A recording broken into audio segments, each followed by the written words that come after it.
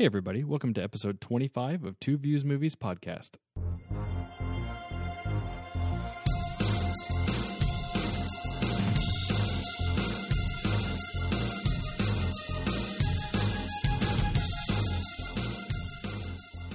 Hey everybody, welcome back to Two Views Movies Podcast, a spoiler-filled podcast by two guys who love watching movies almost as much as we love arguing about them. I'm Garrett. And I'm Carson. And today we are doing our first ever retro review. We kind of heard that people were maybe a little tired of not being able to listen to the podcast for movies that we go see in theaters so quickly and wanted us to take a look at some older movies and threw it out on Facebook and got some good responses. Yeah, and this one comes from Travis, and he recommended The Rock. Yeah, and we cherry-picked a little bit. There was a lot of different suggestions out there, and A lot that we didn't want to watch. yeah, a few that I hate. But we also had some good ones. I saw somebody mention Rad. I about lost my mind. I kind of wondered if they had seen that or heard the episode first. But yeah, we definitely cherry-picked this one. We're going to be doing more of these, but we wanted to get one out of the way. And going back and revisiting an old movie, we both found one that is kind of in our wheelhouse. It's an action movie from the 90s. It seems like it should be easy for us to talk about. I personally hadn't seen it in years, so I was like, oh, that sounds good. I can go back and revisit that. It had been a while for sure. Yeah. So The Rock. The Rock. Not Dwayne. Not your man crush. Not Dwayne. But instead we get Stanley Goodspeed. Oh, man, what a terrible way to start. Just an awful, awful way to start. For those of you that maybe don't remember The Rock, you know, these long blurbs kill me, but we're going to go through it.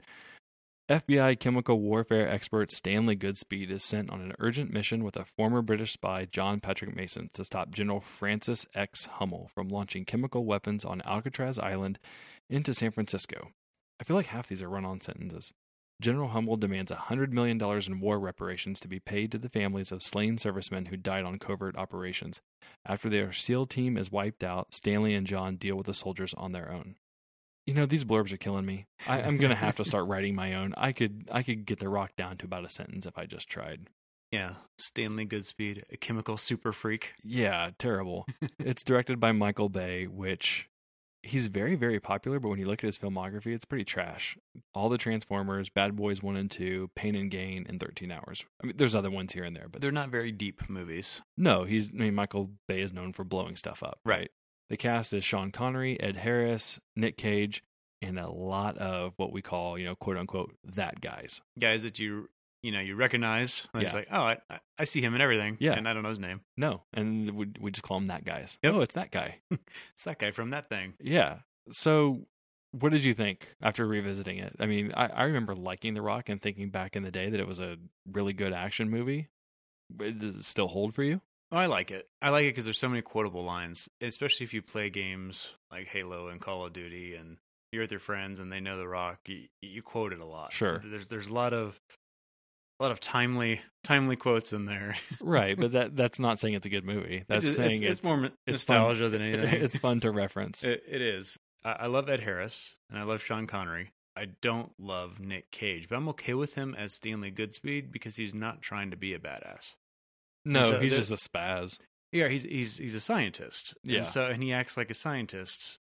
He does. That's why I just paused just a second. I was like, I'm not really a scientist. He acts not like a badass. He acts like Nick Cage. Yeah, when you compare him to Cameron Poe, who in Con Air, Yes. that's a very different role, and that's one that does not suit him. Does any role suit Nick Cage? No, but this is closer to what he should do. I don't know. Leaving Las Vegas when he's white trash, that's a role that suits I can get him behind a little that. bit better. I can get behind that. You can't? Yeah. Yeah. That's what I'm saying. Okay. I'm saying Gotcha. that one fits. Yes. No, it absolutely does. If you wanna play white trash Nicolas Cage, drunk, whatever. Because that's what he was in Raising Arizona too. Yes. Yeah. Well, that's actually what I meant. Did I say Leaving Las Vegas? Yeah. Well, Yeah, I mean, he's Raising- not really white trash, but he's a drunk in Leaving Las Vegas. So I just Yeah. assumed that that's how you were correlating it. No, I was going Raising Okay, Arizona. yeah. Thank you. That's a for great that. movie, Raising Arizona. It's okay. It's my favorite Nick Cage movie. Ooh, favorite. I blame this movie for being the gateway drug to Nick Cage in action movies. If you look at his filmography, before this, he hadn't done action movies. But after The Rock, he turned that immediately into, I forget the order, but Face Off and Con Air. He basically parlayed this into two more action roles. But this isn't really him doing action. Well, no, but it's an action movie. He just wasn't in action movies before this. I mean, he gets an action role. I mean, he's in there shooting guns and doing, taking down Navy SEALs. I mean, Sean Connery's doing all the work, but I mean, he's there. Sure, I've had 2 weeks weapons training. Yeah. This movie it's so funny to me how, I feel like in the 80s, action movies weren't as formulaic as the 90s. And I think that's because action movies in the 80s were just kind of coming into their own. So they were all kind of different in their own way. But by the end of the 80s and rolling into the 90s, they'd all kind of figured out what works. The studios had perfected their formulas for action movies by the time the end of the 80s came and Schwarzenegger had pumped out a lot and Stallone was pumping out a lot. And so the 90s just became, how many different variations on this formula can we do? And The Rock is just formulaic to no end. There's a lot of stereotypes in The Rock. Oh, it's just but it's hard for me to think of what came first, and sure. So I'm trying to picture, that's, of course, there's a water truck that happens to be in the street where they hit it with the Hummer and it goes everywhere, right. So it looks, but I was like, was that the first one that did that? No, I mean, that's an old Hollywood I know, thing. I'm just, things like that. But that car chase scene is ridiculous. It's not just one water truck. Oh, no, there's all sorts of stuff going through the middle of the street as he's going down. There's a handicap race, so they're all in wheelchairs, and there's an old lady crossing the street. Yeah, and it's way too long. It goes on, I don't know if this is accurate. I should have actually timed it. It felt like 5 minutes, which I know doesn't sound like a lot, but when you're watching a car chase scene in a movie we're not talking good car chases, right? It's not like, I don't know, the first one that pops in my head is like the Raid 2, where they're like fighting in the cars and doing all this weird stuff. This is just stuntmen driving down the street, chasing each other, and then quick shaky cam close-ups of Sean Connery and Nick Cage in their respective vehicles. And William Forsythe narrating. Yeah, that's true. He's hitting everything in his path, trying to block us. Thanks. Like we needed that to know what Sean Connery was doing. You need that bit to tell you exactly what you're saying. And what's funny is it doesn't even match his mouth. They added that in later. If you watch him with the car radio over his mouth, he's not saying that at all. No. And then it ends, I think, with a streetcar getting tipped over on its side. Yes. And I think the streetcar blows up. And I remember thinking to myself, like, it crushes the Lamborghini? Yeah, Ferrari. But I remember explicitly thinking, and then it explodes straight up in the air. And I remember thinking to myself as I watched that, like, did we see everybody jump off of that, or are we just okay with those people dying? And Michael Bay was like, forget it. And so I didn't care enough to rewind it and find out. We did see everybody jump off, and then just the driver was last. Yeah, and he comes over and I think makes some one-liner joke.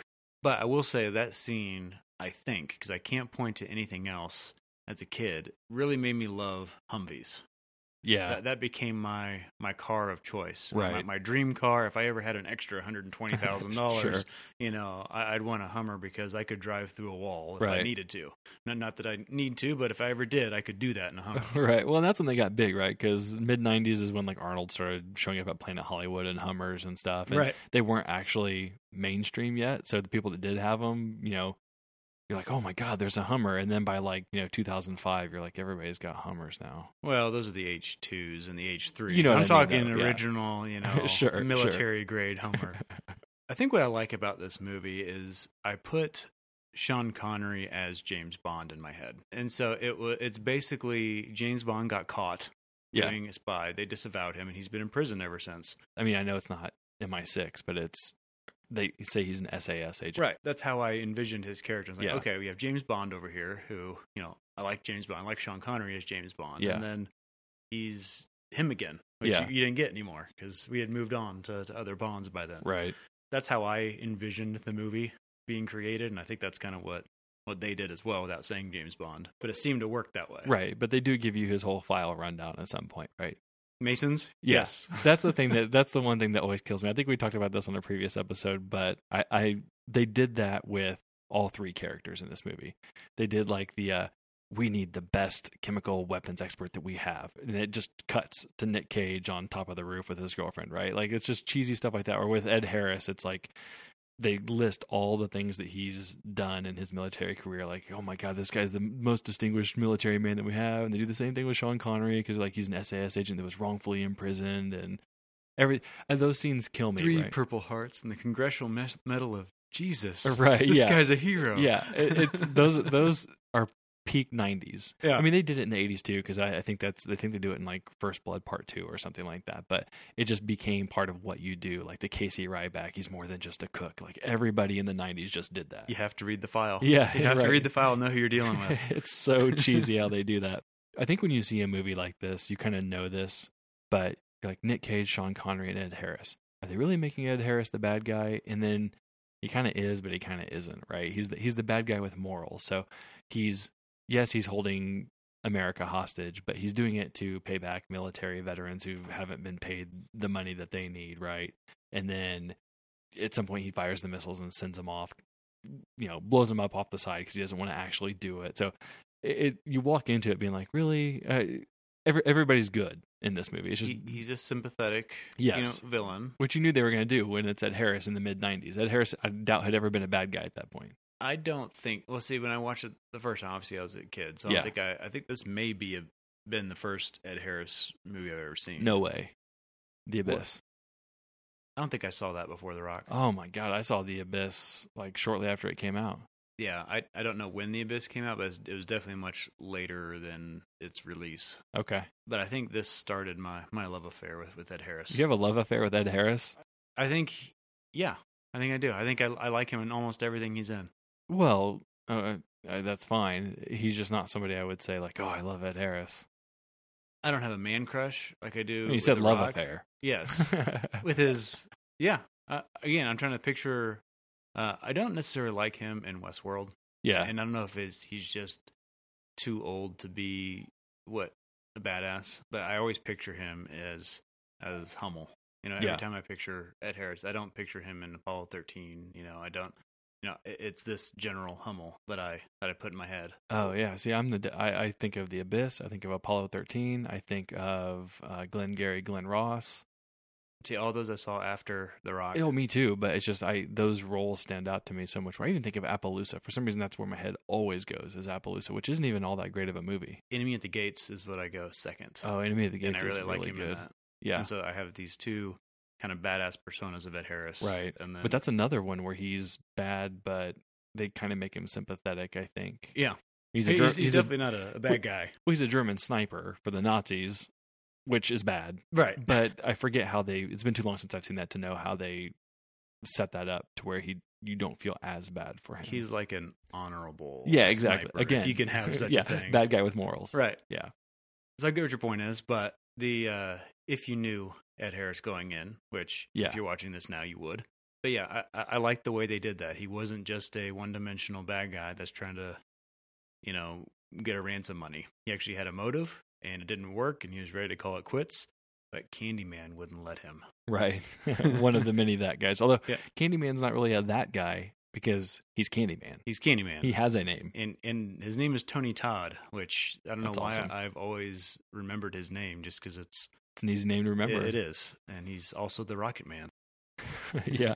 Those lines are so bad. I mean, I just jotted down a few of the lines that were really bad in here. There's what you just said. Have you heard the Elton John song Rocket Man? And before he launches the guy with a rocket.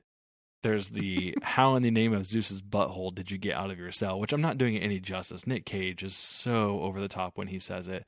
Then Sean Connery is dropping random ones like between a rock and a hard space. It's like a hard case.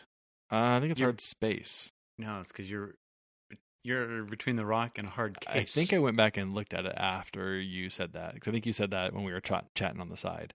But I don't know. Either way, this movie's I gotta look that up. This movie's filled with one-liners. Just constantly. They don't stop. Losers always talk about their best. Yeah, it is nonstop, and it is just a stereotypical action movie. So I can definitely see how people loved it in the 90s. In terms of how it holds up now, it feels like watching this. Maybe this is going too far. It feels like when I watch, which I did watch today, Double Impact. Like I liked it as a kid. When I watch it now, I'm like, okay, it's not really a good movie. But there's part of me that likes it from when I'm a kid, and there's enough storytelling and action here that, if it's on, just eat a bowl of popcorn and watch The Rock and turn your mind off for a minute. So what's your favorite scene in The Rock? I don't know. It didn't really have a memorable scene for me. Nick Cage, just laughing at Nick Cage is probably the best thing about the movie for me. There's things that I can laugh at, like the ridiculousness of it. Like when Sean Connery dangles the guy over the edge of the building with rope he found in the shower, or 30-foot long or rope how he found he's in the shower. yeah, he's able to carve a circle in the double-sided mirror, I believe, using a quarter. A smashed quarter. Yeah, but I mean, it's so absurd. It's like, But then it didn't even break there. He just put his elbow through it. yeah, And it didn't even break in the circle. no, I know, but it's stuff like that this kind of movie is, you have to turn your brain off, because don't start asking questions, right? Don't ask why he can do that, why he can use a smashed quarter to take apart double pane glass, or how He's James Bond. right, or how he can dangle another human being off the side of a building with a shower. It's just, if you start to ask why, just stop watching the movie. You have to turn your brain off. Well, I think my favorite scene is one that I feel like doesn't belong in the movie. And that's when they enter through the shower room. And they have Michael Biehn and his SWAT team, and they're covered from an elevated position on top. And that exchange between Ed Harris and Michael Biehn, they're going back and forth, and it feels like this is a real movie. Yeah. Outside of what Nick Cage is doing. Yeah. But that scene right there, I really like that exchange. Well, because it feels like another Michael Biehn movie, Navy SEALs. It feels like an actual action movie inside of a really weird escape movie, like inversely escape movie. Right, yeah, because you have combat going on right in the middle of the movie, and it's a Mexican standoff between two sides of the military. And yeah, you're right, it's definitely the two different perspectives, and they're going back and forth. The two military guys, they both respect each other, and then... Yeah, well, I think it's probably because it's the only time in the movie that you don't know really what's going to happen. Because you've got Michael Biehn, who's a pretty big guy, at that time especially, right? Mm-hmm. So maybe we need to... Michael Biehn's kind of that guy. I would say so. But he's way more than that. Like, it's almost... I guess what I'm trying to say Terminator. He's recent Terminator. Well, right, but he's recent Terminator. He's in The Abyss. He's Johnny Ringo in Tombstone. So he's been in Alien. Aliens, yeah. So he's been in so many things that he deserves to be more than that guy, because he's like the star in those movies, or one of the stars. But he's still kind of that guy, yeah. Yeah, but so he comes in, which at first I thought, so when I rewatched this, I actually had written down in my notes, I'm like, oh, Michael Biehn's not a soldier. What's happening? Because when they first show him, he's in his military dress, formal dress, but he's talking to the Pentagon guy. I'm going to say the Pentagon guys, whoever.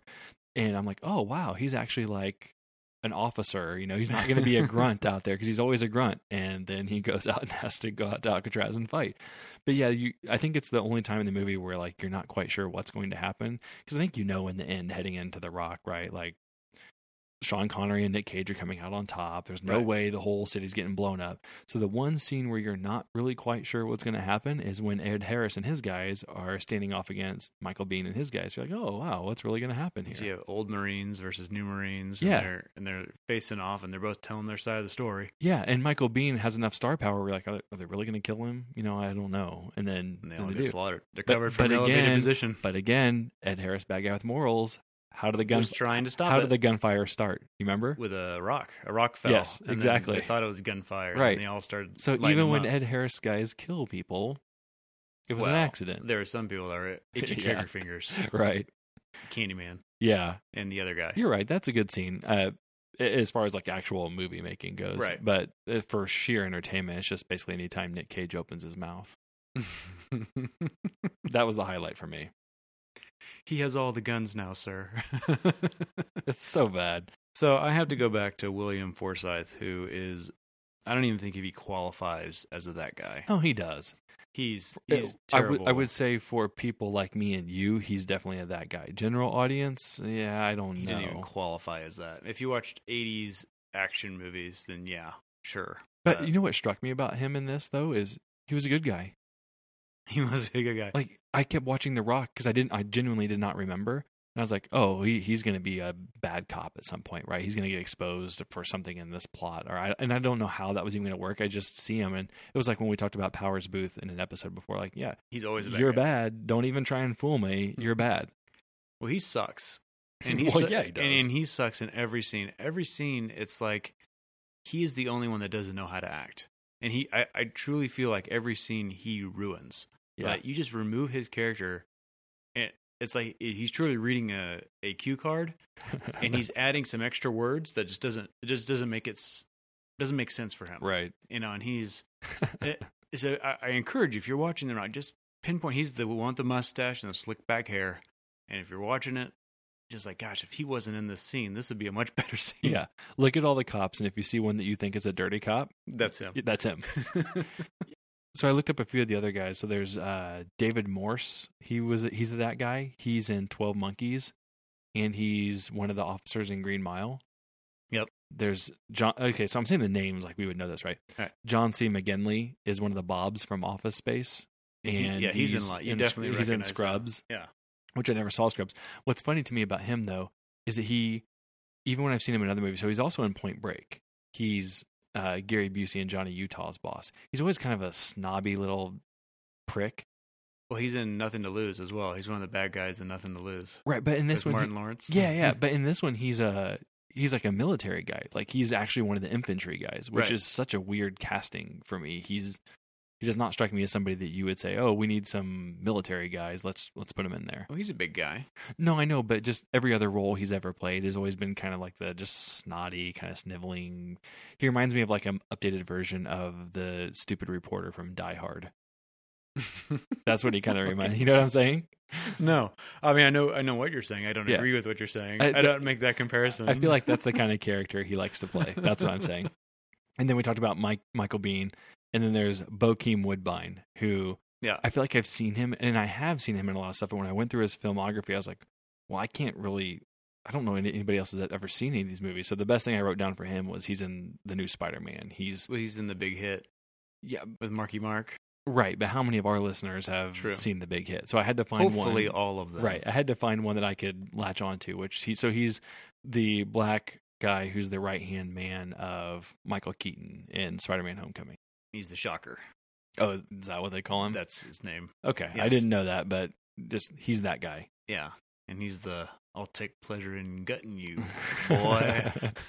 Yeah, it was pretty awesome to go see. Anytime you can see like a collection of all these guys and there's even a few we didn't mention. Like I'm pretty sure the Latino guy, one of them is the guy in either The Substitute.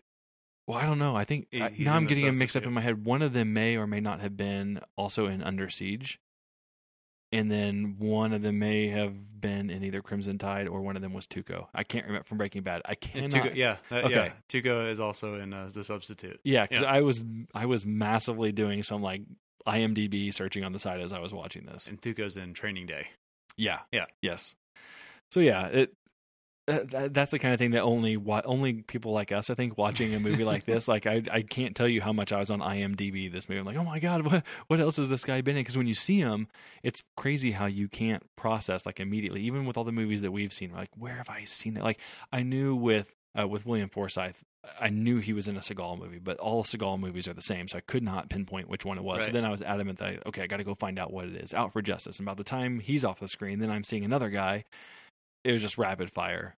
And all those guys are, if you ever play, 6 Degrees of Kevin Bacon and you use one of these people, then people hate you. I don't know his name, but they're both in Yeah. they're both in The Rock and The Substitute, and you somehow string together that chain, which is a great game if you guys don't play that. Yeah. I love playing that game. Somebody should make a game where like you flip over a card and it's that guy, and you have to see how many movies you can name that he's been in, or she, Yeah. or that guy or that gal. And I feel like there's not that many that gals. yeah, there is. I feel like the ones that I see, I know who they are. Maybe. I think we could do a pretty good, I'd like to see especially that if you go back into the 80s and 90s. I think Yeah. we could. I'd I think like we to could see do that list for sure. Yeah, we should bring that into another. I'm sure the more we go with these retro reviews, the more we're going to start uncovering a lot of that guys and that gals. A couple other notes I had: the underground minecart scene was ridiculous, just so over the top. It was basically the underground minecart scene, a version of the car chase scene. Yeah, I just pictured Temple of Doom. Oh yeah, the whole time it's in there. It's just, well, yeah. This And is just Temple of Doom. Yeah, Temple of Doom, but somehow worse. The other thing I noticed was I was sitting there and I immediately knew who did the score to this movie because it sounded just like Pirates of the Caribbean. Yes, it does. Yeah, and so I knew that it was Hans Zimmer, and then I went and started looking that up. I'm like, okay, yeah, it is Hans Zimmer. And then I found other people online saying, "Does anybody ever notice how some of these Hans Zimmer movies sound like the same?" And it was The Rock and Pirates of the Caribbean, and I think a couple other movies from the '90s where I guess he and all sampled himself. Yeah, well, all composers kind of do it because I've been watching the Indiana Jones movies lately, and then the Star Wars and something else, and John Williams is like, whoa, that is Superman. Yeah, I didn't watch Superman, but there's a few John Williams things that are on the nose. Like, it's not the main themes necessarily. It was like when Indy was young, they were playing a song and it sounded really very similar to like the Han Solo theme from like Empire Strikes Back or something. It was weird. So anyway, when I was watching this, I immediately when you can pick a composer out that they're a little too on the nose with their score. So I thought that was interesting that I was able to kind of figure that out. The last thing I noticed was, and I wrote this down, was that the scene where Nick Cage has to stab himself in the heart. So they set it up earlier in the movie because they have a leak inside, and that scene's so ridiculous where they had the leak inside the lab or whatever, and he's all calm and the acid. Yeah, it's miserable. But they set it up later because they're telling the one guy to inject himself in the heart, which I feel like Michael Bay saw Pulp Fiction and was like, yeah, I got to have a scene where a guy needs to stab himself in the heart. Was that after? Pulp Fiction was before The Rock. Okay. Yeah. But when Nick Cage has to do this at the end of the movie, he stabs himself in the belly button. Yeah, I mean it's at I wouldn't say belly button, but it's at most like diaphragm level. Yeah, it's by no means close to and it his wouldn't heart. be that bad. I'm not even talking about like when they show him stabbing himself. I'm talking about like he lays there with it in him, and they take like an overhead view of him, and it's like at his rib cage. I was like, can we not at least pretend that it's near his heart? Maybe it was a different toxin, so no, didn't have to do it in his heart. I think the point was that he had to get it into his heart. But either way, there's so many things I could have pulled out, but that one just made me laugh, especially because it was at the end of the movie. I did notice that too. Yeah. I don't know. I don't think I have anything else about The Rock. No, I enjoyed it. It's not good. I'm not going to put it there, but I enjoy it if you just want to, again, turn your mind off. Yeah. And just. So what'd you rate it then? I gave it a 3. Oh, okay. I thought I saw you give it a 4. If I did, it doesn't deserve a 4. Okay. I may have enjoyed it as a 4 just from nostalgia, but it's a 3. Okay. Yeah, me too. It's a 3 movie. I was because I kind of like scratched my head, and maybe I'm getting it confused with like the average Letterboxd rating, because Letterboxd, I think on the histogram that it shows, I think it was out of 4. I'm like, how much of this is nostalgia? How much of this is like people really think it's a good movie? Now, I think we kind of rattled off the Michael Bay movies at the beginning. I don't remember if I said this then, but it's the best Michael Bay movie. That is not saying much. Did you find what you gave it? I did give it a 4. I did give it a 4. so. So that was my immediate reaction after watching. After watching it, I gave it a 4. It's probably. I'll split the difference. I'll say 3.5. That's fair. I'll split the difference there. That's fair. I think I'll make my amends right now. I was at a 3. I could not get myself to go any higher than a 3. It's fine. It's fine. I don't think I would ever seek it out again, even if it's on TV. I mean, I might leave it there for a bit. Now, I would watch it with a group of friends to laugh at, because I think it has a lot of qualities that you could really pick apart. Like, I actually think it would be kind of funny to do like a Nick Cage trilogy in one night, to do like Face Off, Con Air, and this. I don't think this one's as bad as Con Air. No, it's not. You're right. I'm just thinking, I don't think there's that many laughably bad scenes to it. It's just the fact that you'll be getting a dose of Nick Cage. True. In like peak Nick Cage. Well, I think, you watch something that is peak Nick Cage. True. Yeah. Like I just watched Karate Kid Part 3. Yeah. And that is chock full of. Sure. Of just so bad it's funny. Yes, but this is a different. My goal would be to get like as much exposure to ridiculous Nick Cage in one night.